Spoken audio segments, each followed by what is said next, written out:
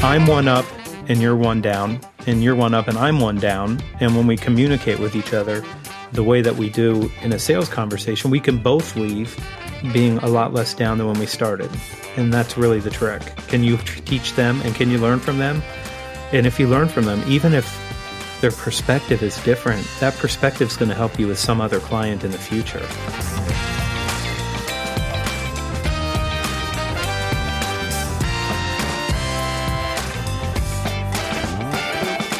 Hi, friends. Welcome to the Sales Enablement Podcast. I'm your host, Andy Paul.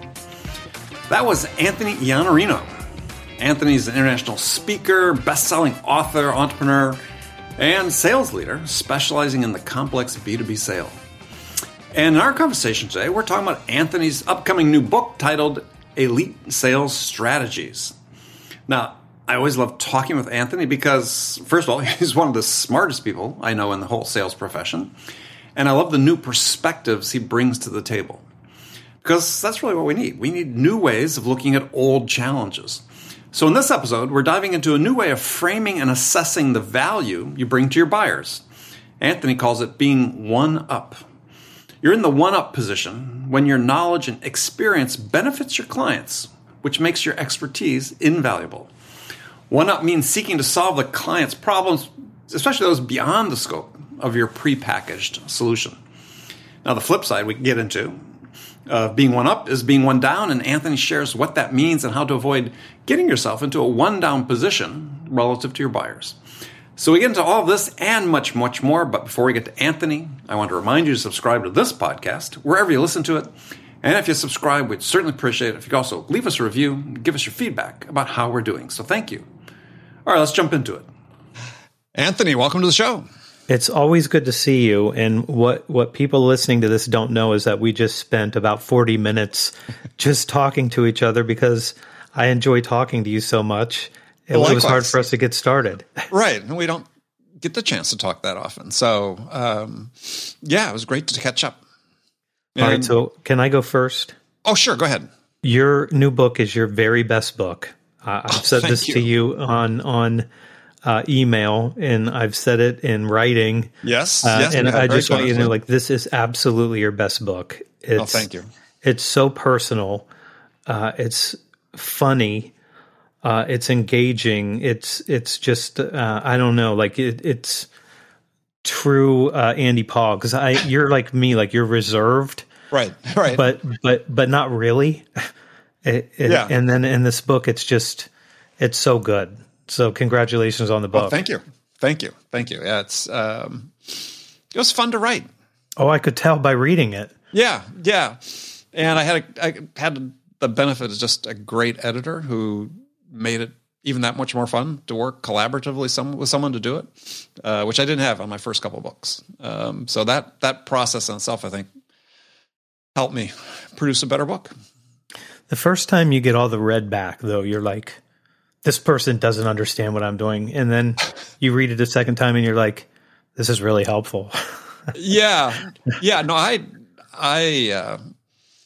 overwrote a lot, right? So I've the next book, a lot of it's written already because we took it out of this one and made it a much more concise book. I always have too much to say. So my first editor said, if somebody can say something in 500 words, you can say it in 1,500. Yeah, I have that problem too.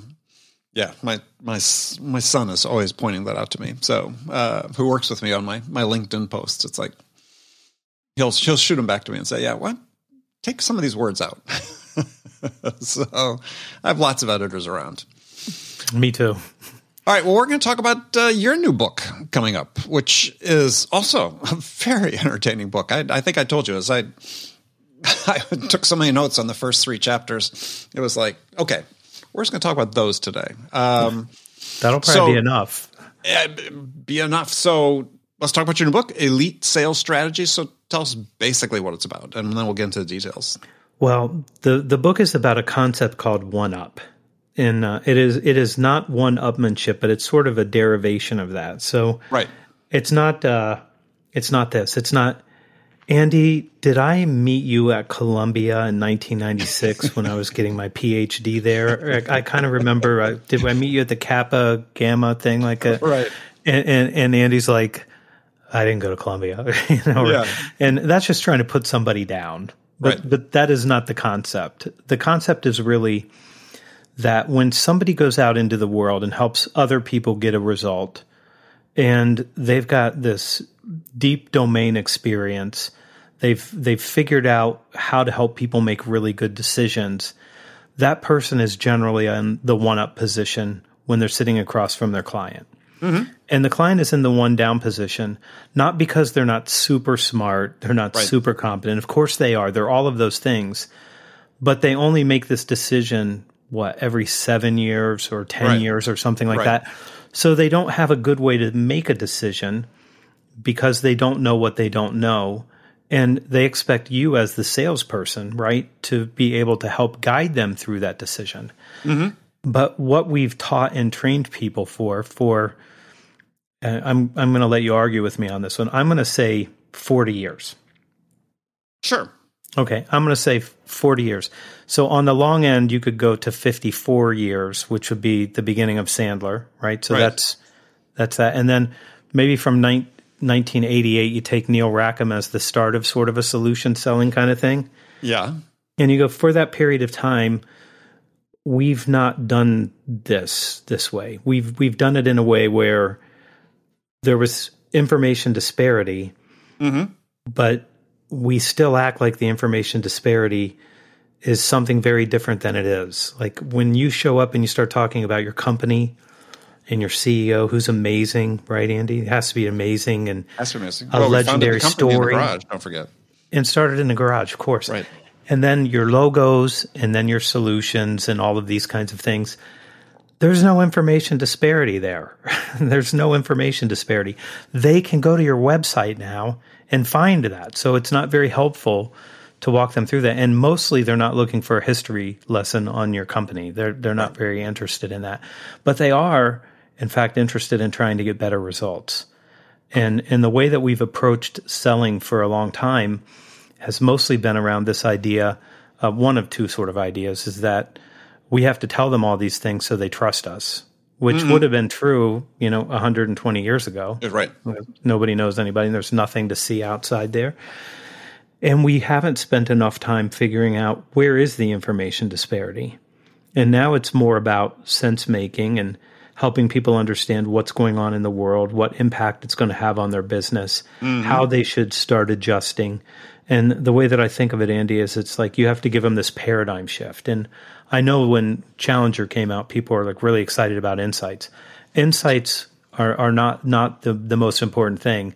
It's the removal of false assumptions. It's bringing them up to reality, like what's happening right now and what they should do, and giving them that paradigm shift to say, like, what you believed for the last 10 years, when you believed that was true. Only these things have now happened, and these forces are now working on us, so there's another way to do it. Right. And we don't spend a lot of time teaching or training salespeople to have this conversation because we're too worried about marketing, who wants to tell the company story, and product, who says, listen, Andy, all you have to do is tell them about the features and benefits, and this thing sells itself, right?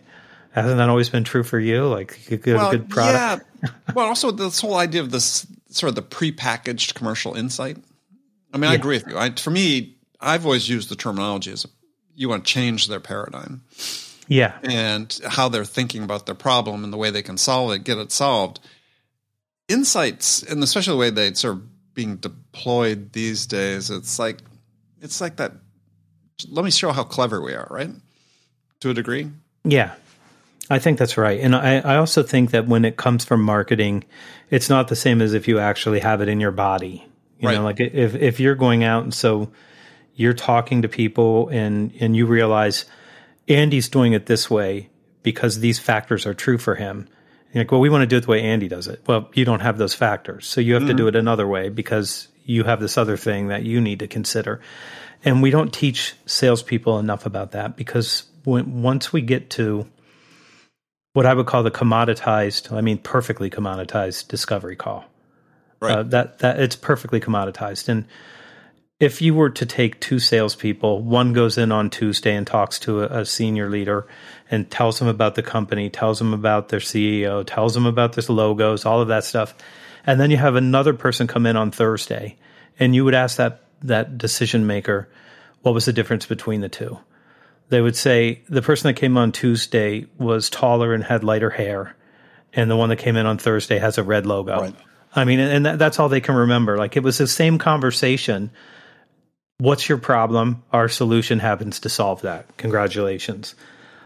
Not a great experience for the client. Yeah, and explore the concept of the commoditized discovery, because I like that, because I liken most discovery these days, because maybe the influence of playbooks and, hey, here's our list of questions we ask, or maybe a seller just gets accustomed and maybe a bit lazy with their questioning, is that most discovery is really just about, it's like survey taking.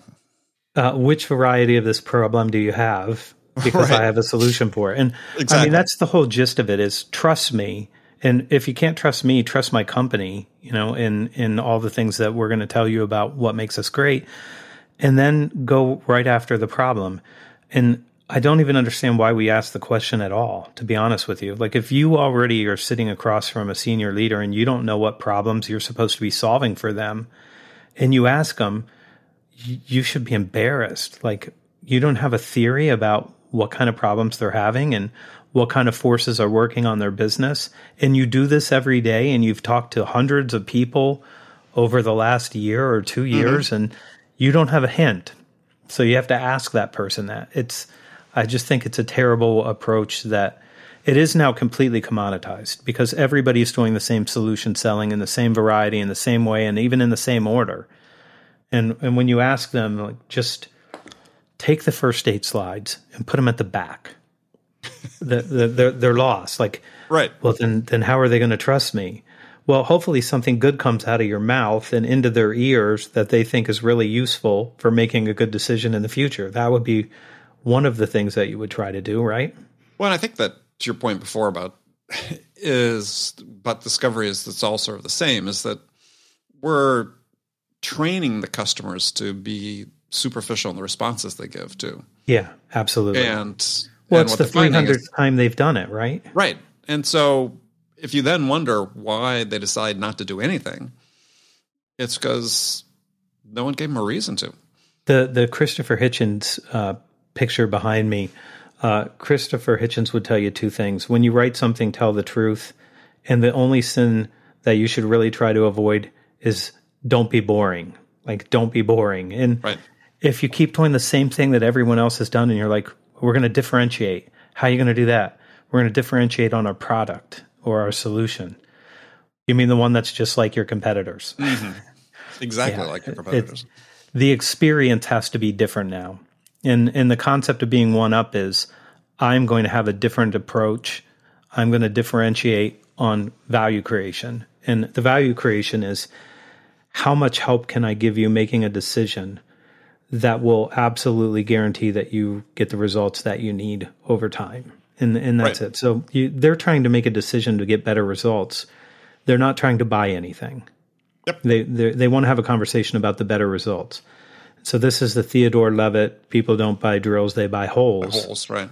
And we still want to sell the drill. And they're like, well, the drill is yellow. It looks like you could work on a construction site, and it's reversible. And you're like, I don't want a drill at all. Like, I need greater market share. I need greater revenue growth. I need something other than your SaaS product. And that's it.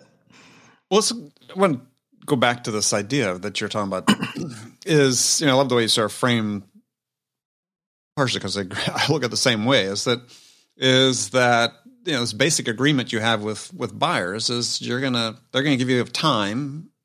You have to give them something in exchange for the time they invest in you. That's right. And in the absence of that, how are you creating an experience? Well, the experience you're creating is one that's not positive. Let's say that. I think it ran out of steam.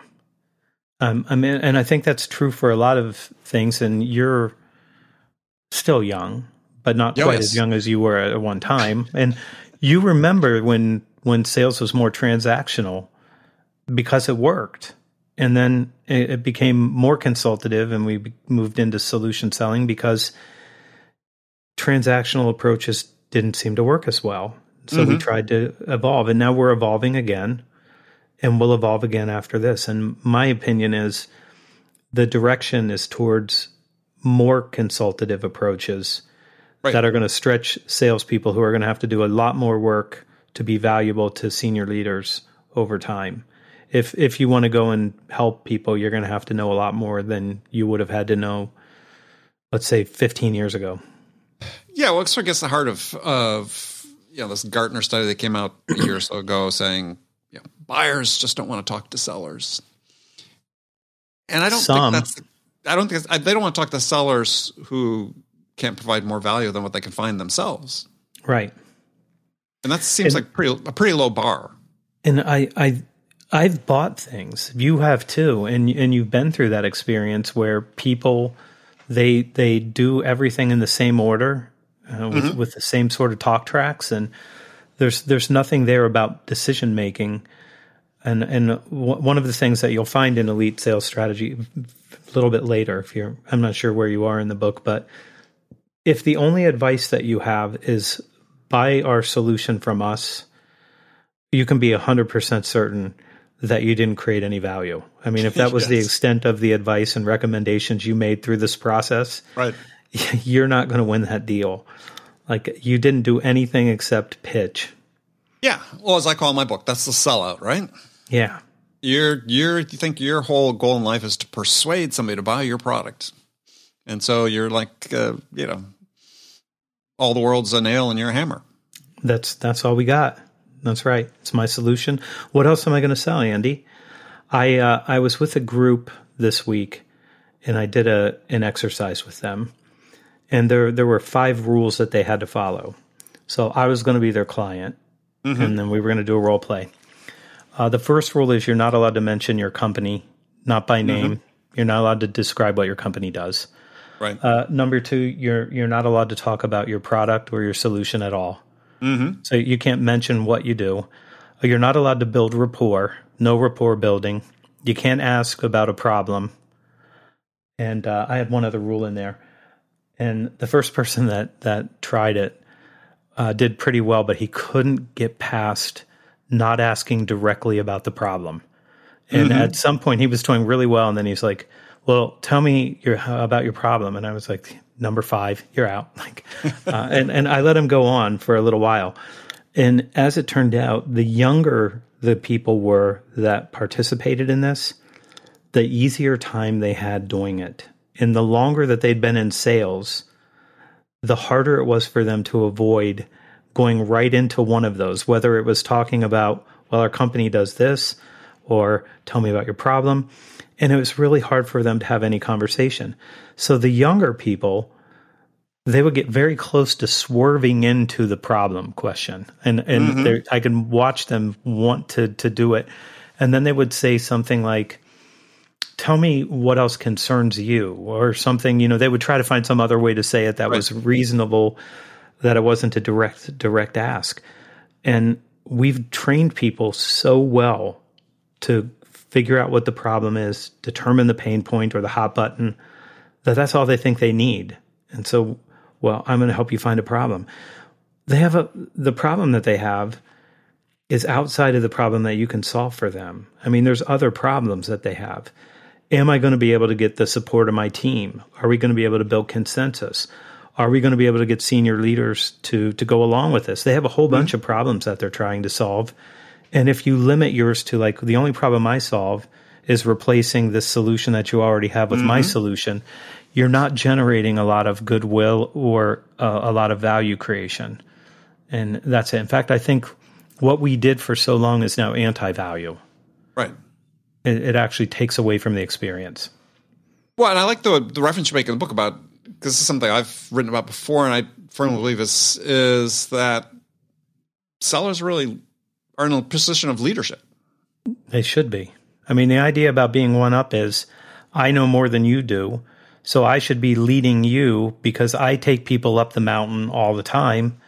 And if you decide to go up the mountain on your own, it will end like a bad movie. It'll have a very bad ending for the people that are trying to do it on their own. And I think the stats, if I'm up to speed, 54% of companies that pursue a change initiative end with a no decision. So more than half. And I would say that's our fault because we're not facilitating the buyer's journey in a meaningful way. And in the book, that shows up as a vantage point. And, what's your vantage point? You've walked up the mountain and taken people up lots of times. You know where all the traps are. Mm-hmm. You know where all the problems are. They're doing it once every 10 years, once every 5 years, whatever the number is. They don't know those things. You're supposed to be guiding them. Right. I mean, you have a line in the book, as you said, your basic script goes like this. I know something you don't know. May I share it with you? Yeah. That's the general gist of the book. Right. And I think that's such a great, clear perspective. And it's not coming from this, arrogant position that I know something. It's just in this dimension. Right. I am one up. Right. And do I have your permission to share it with you? And the buyer will also be one up on things that you don't know, that you will want to get to know and understand by going through the process with them. And this is what has changed in discovery from my experience. I'm going to ask you questions about your problem, and you're going to tell me that, and then now I'm going to know what your problem is. Okay, good.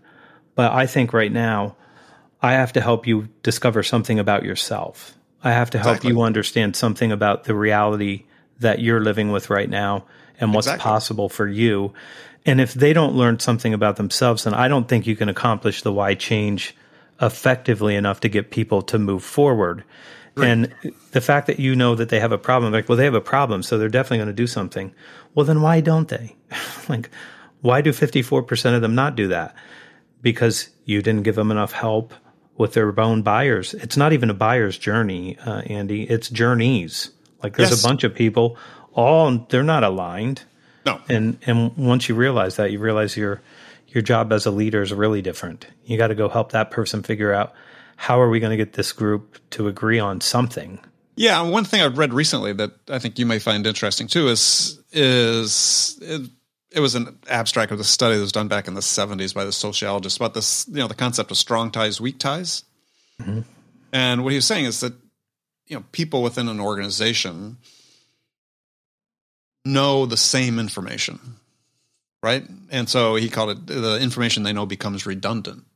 So when they're looking at making a decision on something to change, the self-aware organizations know we need an outside perspective, right? Because we don't know what we don't understand. Right. And so this idea of bringing in a salesperson that is a weak tie, but has a different set of information is hugely valuable. I think that's exactly right. And I also think that when you start thinking about this group think, that everybody believes the same thing, and they've all got the same information, you're ignorant about most things. Like you have very little domain authority in just about anything, and you have very little experience in most everything that is known. And when you need real help, you go to somebody who spent their whole life. This is why I try to pitch people to read books. Andy wrote a book. It's like 40 years of sales wisdom, and for $20-some in 6 hours, you're going to have a different perspective than you had that will help you make a better decision about what you do. And that's it. Like, it's the best thing is to go to somebody who spent all this time on this one thing just to be able to help other people do this. That's what we're trying to do, is go be one up and then be one down too. Because when you're one down and your client knows when you say, who are the friendlies that are going to support this, and who are we going to want to wait until we get some executive sponsors in the room before we bring them in? You don't know that, but they do. They're going to go like, listen, Andy, don't bring Andy in here. He's a total skeptic. Like, he's going to start poking holes in everything. He's super smart and he's hard to argue with. And maybe we hold Andy off for a little while. Like, just wait until we get a little bit deeper into this. But they know all of that, right? They know what they can do. They know who's going to oppose it and who they need and all of those things. You can't get that without asking them questions and letting them be one up and teach you what you need to know to operate in their world, right? Right. Well, I said, I just love the way you phrase that, the one up, the one down, and the balance that you're basically striking. And having that perspective when you come in and having the intellectual humility when you come in. Yeah. To say, yeah, I may know something that you don't, as we talked before, but if I'm really going to be able to help this buyer, they know things I don't. I need to understand what that is. Yeah, but it's not generally like, what's your problem? No, it's not what's your problem, right? When I was a kid, I'd been selling for professionally, maybe for a year. Right after my brain surgery, I started calling on big companies in Columbus, and I won a number of divisions of the Limited, including one variety of their company called Structure. It was like a men's clothing thing, and I was responsible for getting them like 300 to 400 people for their peak season. And I had a great mentor there. His name was Dallas Mulder, and Dallas was teaching me how to be a business person, not directly, but just the conversations were making me a customer. better. He was your customer. I just want to make sure people understand that. He was teaching me, like he's teaching me how to think, and he's inviting me to come to production meetings. And I'm sitting in a production meeting, and they're talking about throughput. Now, I understand. Story, by the way. I understand the concept of throughput, but for me, I'm listening to them, and it's a math thing for them. And so I'm like, I understand, like, things have to come in one side and out the other side. That's about the extent of this. And I'm a little bit embarrassed to say anything. So I wait, and I go sit down in Dallas's office, and I said, I understand what the concept of throughput is, but you guys are using it like it's math. And he goes, it is math. And I said, well, I need to know that math. And he said, well, let me show you the spreadsheet. And I see the spreadsheet, and I'm like, so I'm the labor, and then you're going to divide it by the production, and that's going to be your throughput numbers. And he said, yeah, that's exactly how it works. And I said, can I have a copy of that? So I get a copy of it. I go to about 3 more meetings, and then I walk into another distribution center, and I said, hey, can you guys tell me, like, what are your throughput numbers looking like? And they're like, this guy knows what throughput is? And he speaks our language. He's okay. And I only know like this much about this. I've just learned it over the past couple of weeks. But I was one down, like desperately one down, trying to understand so I could be more helpful and I could have a better relationship with these people and I could serve them better. And now I'm less one down. I'm still one down, but I'm not nearly as one down as I was before. You can't get that unless somebody gives you that knowledge and they transfer it. So I'm one up and you're one down, and you're one up and I'm one down. And when we communicate with each other the way that we do in a sales conversation, we can both leave with being a lot less down than when we started. And that's really the trick. Can you teach them and can you learn from them? And if you learn from them, even if their perspective is different, that perspective is going to help you with some other client in the future. Like you look at it and you say, exactly, I learned something here and I'm going to hold on to this because it gives me more nuance, which you would like because you're a nuanced guy too. Like this is going to fit here, but it won't fit over there, and this is why. Well, and just by virtue of asking that question, you were perceived as having a certain level of acumen and credibility that you wouldn't have had otherwise if you had just come in and asked about the problem. Exactly right. Yeah, and I know now. I knew that throughput is like that. That's a metric that they cared deeply about. Right. And it worked everywhere I used it. I used it about 5 times in a row after that. So for people listening, he actually told a story from his book, his new book, Elite Sales Strategy. I noted that story. I thought it was a great story because it just illustrates the point about paying attention, right? As your sellers, I mean, several points it illustrates for me. One is I learned so much about how to sell from my customers because if you listen and if you ask the right questions, they will basically tell you how to sell to them. They will teach you. They'll teach you how. Yeah, they will that's teach what I meant. you They teach if you. you let them. If you let them. So if you're not so concerned about telling them how much you know, and I said have this position of intellectual humility that you approach things with, yeah, you'll be given the keys to the kingdom by your customers. The way that I generally start a conversation is with an executive briefing. And my first thing that I would say is, Andy, I know you're paying attention to the same sort of things that we're paying attention to. And I'm going to ask you to share your perspective with me, because what might be showing up for you might be very different than what we're seeing right now. And I would love to know, what your perspective is and what your history with this kind of idea has been. And they're happy to share. They'll share with you, and then you can become less and less one down and more one up. And then when you start talking to other people and you've been educated, like you've been educated and I've been educated by clients who taught me things, it just makes it very easy for people to want to buy from you. And especially you used the words I put in the book, which is intellectual humility.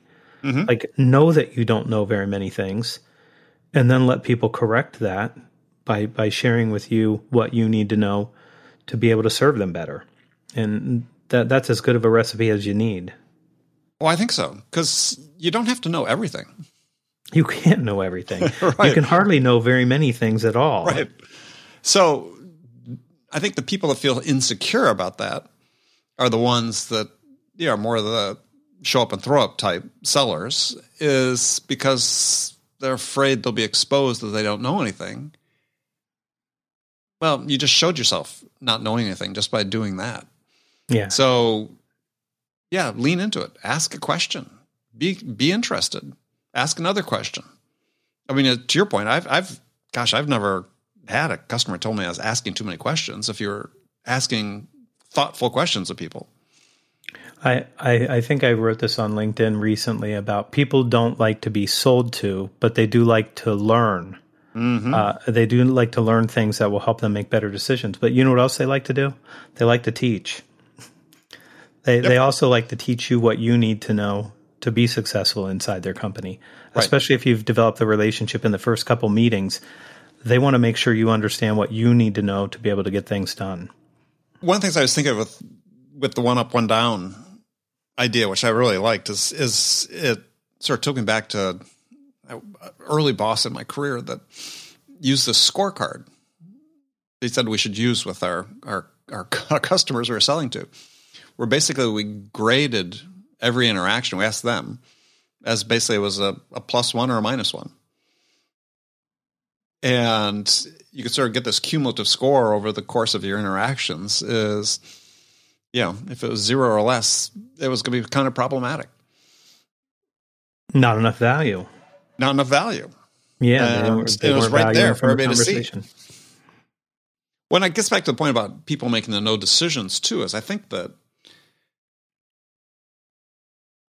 in my experiences, if you can't help the customer get to the point where they do their internal business justification for making a change, then you're going to end up with a no decision, right? So if you can't help them get to that point, and this is the point you made before, is if you're not leading them there, if you're not helping them get there, they're not going to put the work into doing that justification. And they probably won't do it nearly as well as if you were to guide them through that and help them make the business case. And just saying, we know you have this problem and we know it's a pain point for you, probably isn't enough anymore. I mean, and maybe in some less sophisticated or complex deals, maybe, but as they become more complex, you have to do a lot more work. Mm-hmm. If you're listening to this, if you're within the voice of our voices, if you can hear us, then I would just tell you, you just have to remember when you have clients that decide that they're not going to do anything, it's because they were missing something that they needed. The person who is supposed to be one up is the person who's supposed to make sure that they have everything that they need on their side. Mm-hmm. Because mostly they can't make that justification as easily as you can because you've helped so many people. And you might have to teach them, this is what you need to include in yours. And here's what we see the average cost being for companies and how much time it takes to do these kinds of things. And the more that you can feed them, the better. And so when I started doing an executive briefing, Andy, it was 2001. I had a client who I couldn't get to change a pay rate. Mm-hmm. And in this particular business that I was in, if people aren't happy, they fire you and they get somebody who looks just like you. I mean, that's it. Like just like you, no different, same database, everything's the same. And at some point I realized, staffing business. Yeah. So that in that business, I started to realize the reason that I'm failing is because they won't raise their pay rate. And so they're not getting what they want because they're under market. Mm-hmm. I spent a year trying to get them to do something. I couldn't get them to do it. And I bludgeoned them in a meeting with 100 slides of data. And I was literally not going to lose this argument. Like, you're going to have to argue with the Census Bureau, the Bureau of Labor Statistics, the Wall Street Journal, the New York Times, SHRM. Like, you have to argue with everybody. Like, I may not get the deal, but I'm going to be right. Yeah, I will be. I'll be more than right. I'm right and repetitively right. Throughout, some of the data was the same data from different sources, just so they could see like everybody agrees on this. At the end of that meeting, the senior leader said to me, "That was a really good presentation." Now, he was a Vietnam full bird colonel, like not a happy, fuzzy guy, right? Right. And I said, "Thank you." And he said, "Can I have a copy of that slide deck?" Now, nobody had ever asked me for my, self-oriented slide deck with a picture of our building on it. And I said, "Why do you need the slide deck?" And he said, "I'm going to be briefing the senior leadership this afternoon at 3, and it'd be really helpful to have that." And I said, "Okay, you can have it." And he said, "Take your logo off." And I was like, oh my gosh, like I got to take the logo off. Like I don't even get credit for this thing that I did.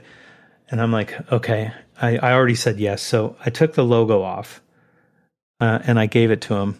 2 hours later, after his meeting, he called me and gave me $2 million to raise the pay rate by $6,000 per person at the end of that. And I would love to tell you that immediately I dropped everything and started doing that, but it took me a couple months. And in the intervening months, I went to a meeting in Cincinnati and I sat down across from a client and I reached into my laptop bag like this to grab the laptop. And the guy sitting across from me said, "Don't open that laptop lid." And I was like, "What?" He said, "Don't open that laptop lid. I don't want to see one slide." This is 2001 now. It's 2001, and he doesn't want to see the slide. And I said, "Well, I have some really interesting ways to show you why we do what we do and how we do it." He goes, "Listen, I'm going to ask you 15 questions. And if you answer these questions, we might do business together." And I'm like, well, a lot of those questions could probably be answered by this. He goes, "Leave it in the bag." So I put it back in the bag and we just talked. Right. And that was it. We just talked. He asked questions. I asked questions. We just talked to each other. And I won that deal. Maybe a month later, a friend of mine called and he said, "You won't believe what happened to me today." And I said, "What happened?" He said, "I had a big presentation and I walked in and I put the laptop on the table so I could connect it to their thing. And the CEO said, 'If you open that laptop, I'm going to throw your ass out of here.'" And I was like, somebody you knew? People really hate these PowerPoint presentations. And I don't think it was the PowerPoint. I think it was that they knew, like, I've already seen this from everybody else. Mm-hmm. You're bringing me nothing that I can use to make a better decision. So there's no reason for you to open that. And he said the CEO let the rest of the group ask questions because that's all they wanted to do was to figure out, how can you help us? And that was where it just started to change for me. And at some point, I'd love to tell you that I was fast enough, like I immediately adopted this as my approach, but it took me months. And then I realized, why do we even carry this deck? No one cares. No one cares anymore. They just don't care. And they did care, though, about understanding the environment that they were in and what kind of challenges they should be addressing. And after I did this for a couple of years, people started calling and saying, "Are you going to come in at the end of the year and brief us on what you want us to do next year?" And I'm like, "Yeah, of course we are." I never thought of such a thing until a client said, "You know what?" And then somebody said, "Our managers don't know any of this stuff, and this is why they treat people so poorly. And if they knew this data, they would not treat people as bad as they do. Could you come in and talk to our team and explain to them what the labor market's really like?" Mm-hmm. I'm like, wow, they're trying to do better. They're trying to figure out a way to improve their results. Right. And no picture of my building or our footprint was helpful to them. And Well, I was going to ask you, explain to people that haven't heard you before talk about this concept of what you do, your executive briefing. Excuse me. I think it's really, really interesting and valuable. It just started out as from the story, like it was just desperation for me. I thought I was going to lose the account if I didn't do something, and I had to teach them that they had to learn something about themselves and why they were the root cause of their problem, not me. And changing to 25 other companies wouldn't do anything about it. What I started to do after that was I didn't use 100 slides. It turns out like 6 slides are really good for an executive briefing. Like 6 slides with good data and implications for the client. So those are the things I would tell you start with. Like, has to be some trend or some force that will absolutely have an impact on their business, or don't bring it in. Like, that's it. And then justify it with data so people know that this isn't just a perspective. It's an informed and a very, very good perspective of somebody who's somebody who does this work, every single day. So it can't just be, we found these cool clips for you. And so you need to be thoughtful about it. What I do is I open it up and I share, would it be okay if I shared with you, this is when I always ask for permission when I don't need permission. And then later on, I just tell people what we're going to do. But at the beginning, I said, would it be okay if I share this with you? Because it would explain a little bit about how we think about these things, how we come to help clients produce better results. And I'd love for you to inform me on what's going on in your world and how these things are showing up in your world, if they are at all. And maybe you have something else. And if it is something else, I'd love to know what that is too. Now we're peers. Right. I'm not one up. I'm better than them. I know more than they do about the decision, but they know a lot more about their industry and their business than I do. So I'm one down too. And people engage, and instead of leaning back, Andy, they lean in and they want to see that data. And they're like, oh, that's really interesting. We didn't know that that's why we're having this problem, but this looks like this is what we're running up against. And then they start engaging in that. And then they start asking you questions. So it's like, well, what have you guys done about that? What are you seeing working right now? They're trying to solve a problem that they know they have, and they have, remember, dozens of problems. They have lots of problems that they're trying to solve. And when you show up and you have insight and you have a perspective and you have the ability to help them make this paradigm shift, I'll tell you, I'll just try to give people some context on this. Sure. I had 2 false assumptions I had to correct to get the $2 million. Right. Labor is abundant and labor is cheap. That was the 2. Everybody believed that at the time. Labor is abundant, labor is cheap. So what does that mean? If I don't like Johnny, I'll throw Johnny out the door and you'll give me Jimmy. And then I would have to tell him, like, you're not going to like Jimmy better either. Like, because it's how you treat people. It's not us. And then the second thing is it's cheap. But it wasn't cheap because everybody was raising rates except for some of the clients that I had who were just holding on like, well, we've been in business since 1894 and, this is a great company. And if they work here, and I'm like, yeah, you hired 4 people last year. They're not going to get a job here. 4 got a job here last year. That's it. Because they paid their people really well. I had to get rid of those 2 assumptions. And then it turns out that a lot of people had those assumptions. And so when you start giving the executive briefing and you show them labor is tight and expensive, now what do you need to do? Right. We have to start doing something different, and we have to start treating people different. And that's it. And this is still true now. Like, I probably don't have to prod you very much to have you remember where you sat down with a group of people. And I'll refer to our earlier conversation and bring people up to speed here, where somebody says, Andy, what we really need to do is increase our pipeline by 800%. And you're like, that is not your problem. Right. That is not the problem. The problem is that your effectiveness rate is too low and you're not winning at a high enough percentage that you think you need 800%. And so that's their assumption, right? We just need a bigger pipeline. You don't need a bigger pipeline. Your pipeline's fine. You just need to win more. And that's a false assumption that if they continue to believe it, will make them think they need 800, and they still won't improve their effectiveness at all. Exacerbate the problem. Right. Yeah. Yeah. Make the problem worse. Now you just, the audience now, you just caught up to a lot of what Andy and I were talking about.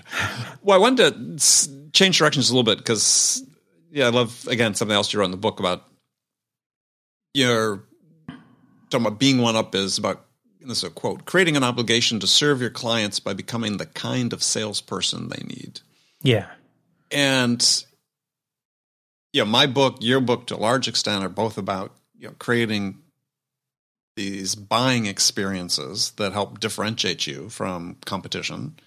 And one thing I always, so you're in the staffing business, so I don't know, if yours involves hiring sellers at all, but one thing that increasingly sort of bemused by, if nothing else, is, talk to sales leaders about, they've got a hiring requirement and they're, creating a definition of what it is that they need from the person, the type of qualities and skills and so on.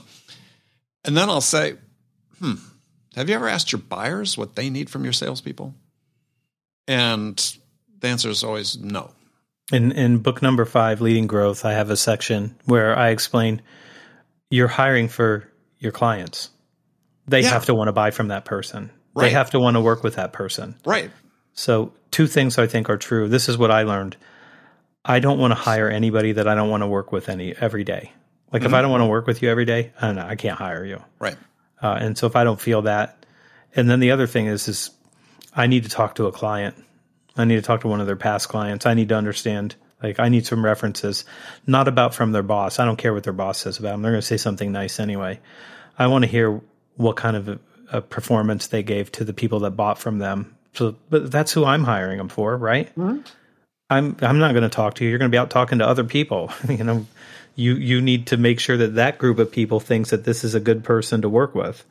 Yeah, and I think as an organization, you should be more methodical about talking to your buyers about what their experience has been dealing with your sellers. And I don't mean just a one-loss analysis, because there are lots of factors there that have nothing to do with the performance of the seller in the moment. But you can survey your buyers about this and blend it with some interviews. So you do qualitative and quantitative, both research about it, so you really understand.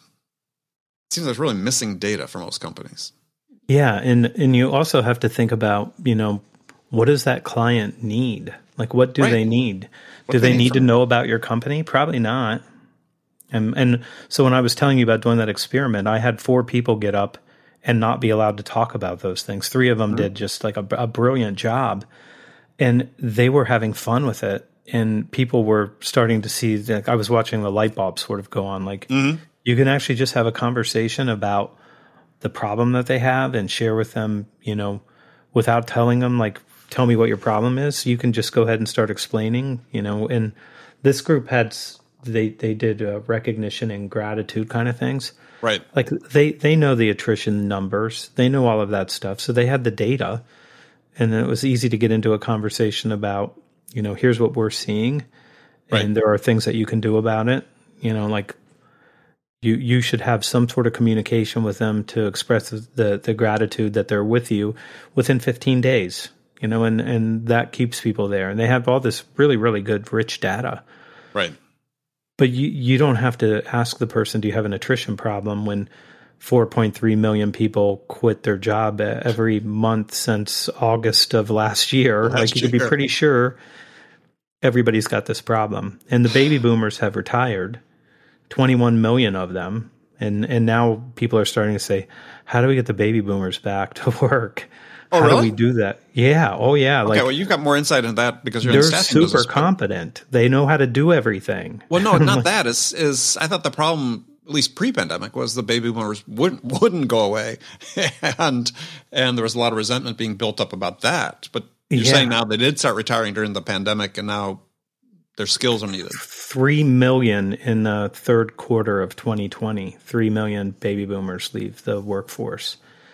And so you start looking at numbers like that, and then they're like, the young people are great, but they don't know how to do anything yet. And we need people who still know how to do things. And they're like, how do we solve this? Try to get the baby boomers to come back. A lot of them just in the pandemic, when they weren't allowed to go into work, they just decided this is it. Like, I'm done. I'm not coming back. But we need them. We have what's called a demographic drought, We had the lowest birth rate in 2021 since World War II, about 1%. And World War II was 6% growth.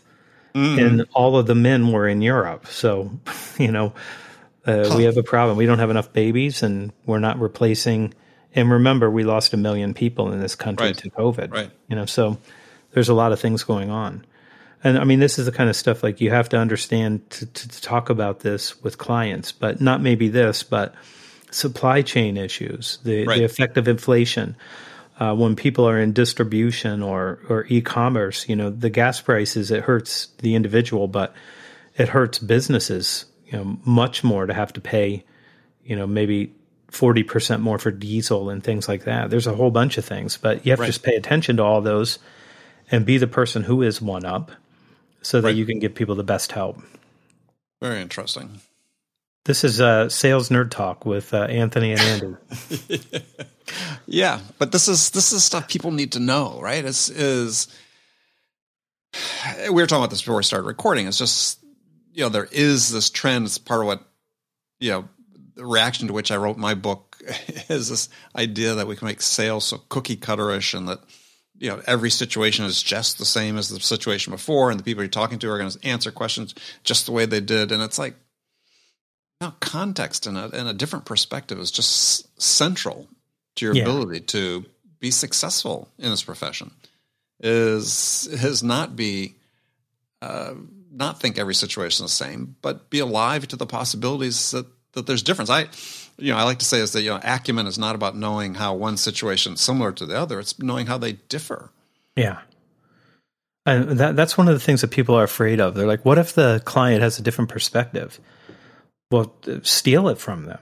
Like, find out why they have that perspective. I mean, maybe there's something valuable that you can share with other people because you just learned throughput from somebody, and have a way to talk about it. Like, you can learn that and then take it and apply it later on. And sometimes it's the right thing to talk about, and other times it's something else. But if you don't have other people's perspectives, I know, Andy, this is like heterodoxy, I think, here to say, you don't have to be offended that other people have different beliefs than you. Right. I know right now we're all supposed to have the same exact set of beliefs based on whatever the political narratives are. But that will keep you really dumb for a very long time, and you just have to recognize there's different views of these things that people value in different ways. And the more of them the easier it is for you to figure out how to help people. Right. And if you fear asking questions, or you fear being exposed for not knowing something, therefore you don't ask the question, then again, you're just sort of dooming yourself to failure at that point. So I'm always willing to be a little less ignorant by just asking the question and revealing, I don't understand what it is that you're trying to say to me. And I'm going to need you to dumb it down so that I can understand it. Right. And no one's ever mad at you for that. No one's ever mad at you for that. Never been mad at me for that. No. I mean, we talk about, it sort of strikes me as our conversation today, but also other conversations I have with people on the show, is there's a point we're all new, right, in this job. And we are like one down for a long period of time. And that's okay. Till about, as far as I can tell, late into your 40s. Yeah. And that's okay. And the way that you work with being one down is you ask questions, and you keep asking questions so you truly understand, what is important to the buyer? What are the things that are most important for them that you can help them with? And don't be afraid of asking the questions. It's the only way you're going to learn. Yeah. It's the only way that you're going to learn. And look, I hated school. I tried to drop out of high school every day. I never wanted to go there. And then when I went to college and I was able to sort of direct my own learning, I really liked it. But I would tell you, people love to teach you, and they love to learn at the same time. And to treat this like it's a transaction and that I have to just prove that I'm good enough by talking about the first 8 slides, it just doesn't how it works. They're not learning anything, and you're not teaching anything. Right. And it just doesn't work the way that it needs to work now. I would say, Andy, in my opinion, and I'll get your opinion on this too, because I'd love to hear what you have to say about this. Like, I think the complex sale is getting more complex. And I think it's getting more difficult for salespeople to be successful. Mm-hmm. And if we don't start pushing towards this idea of we have to be one up in our domain and we have to learn from everybody that we talk to about their domain so that we can continue to be more up more of the time. And I would say you go out and you win a big account. Let's say it's a $7 million account. They buy every 10 years. Over the next 5 years, as things change, you're going to have some new information disparity, and you're going to have to go in and explain to them what's changed over time. And so you won't run out of this. I think it's just going to be more critical, and that if you can't help with the paradigm shift and to get rid of some of those false assumptions and bring them up to what's now, I think selling is going to be incredibly hard for people. Yes. And I believe that one of the critical skills and perspectives I have on that, which goes along with what you're writing about one up, one down, is because you're talking about this in a very non-judgmental way, right? Is we're not judging people for being one down. This is not personal assessment of them, unless it's ourselves. Unless it's ourselves, right? We can judge ourselves, right? Yeah. But people need help. This is why they're talking to sellers. At the end of the day, is back to the Gartner study is why do buyers want to talk to sellers? Because you can help them think more deeply and broadly about the challenges they have and the outcomes they can achieve by addressing them. Chris Beall, his quote starts, I think, chapter 1. I think it is chapter 1. And when he said this, he didn't actually say what is written down on my slide deck, but it was close. What he said is people buy from people they trust to make a decision they don't trust themselves to make. Mm-hmm. And they want to be certain, and they want somebody who can help guide them through that process. Yep. So people buy from people that they trust more than they trust themselves to make a decision. And that's the game that you're playing. Like, are you the one that they trust to make the decision for them? Because, Andy, we are making the decision for them through selling. We're giving them this information. And when they decide to choose us, it's because they took our perspective and they believed what we said was true. And they think that we are helping them make the decision that they might not have made without us. And that's really what you're supposed to be doing. And if you just sort of build everything around that and just decide, like, what do I have to learn and what do I have to teach? And how do I help them see something that they haven't seen about themselves that would allow them to make a change? Because if your competitor's solution isn't working, I don't know why you think yours is going to be any better. Like, I would tell you, when you get to the last chapter of the book, Andy, at some point, maybe I'll give you a copy of a real book, but there's no galleys right now because there's no paper. No, but I'm working on it. When you realize that you're consultative, what I would tell you that happened is that the client took your advice and your recommendations outside of buying from you and outside of buying your solution, even though they did those two things. Mm-hmm. They bought from you and they bought from your... But when you tell them, I need you to give me $2 million to straighten out your pay rate, and they give you the $2 million, you're consultative. Mm-hmm. Like, I already had the business. Like, I got nothing new that I didn't already have except for the ability to perform better for them because they made changes. Yep. Love it. And so you got to go tell people they're not allowed to have an 800% increase in pipeline. Yeah, that's coming up this year, folks. That's a bigger topic. We're getting to that. So Anthony, when this airs, your book will still be in pre-order. We encourage people to go pre-order it. Absolutely. So tell folks where they can go do that.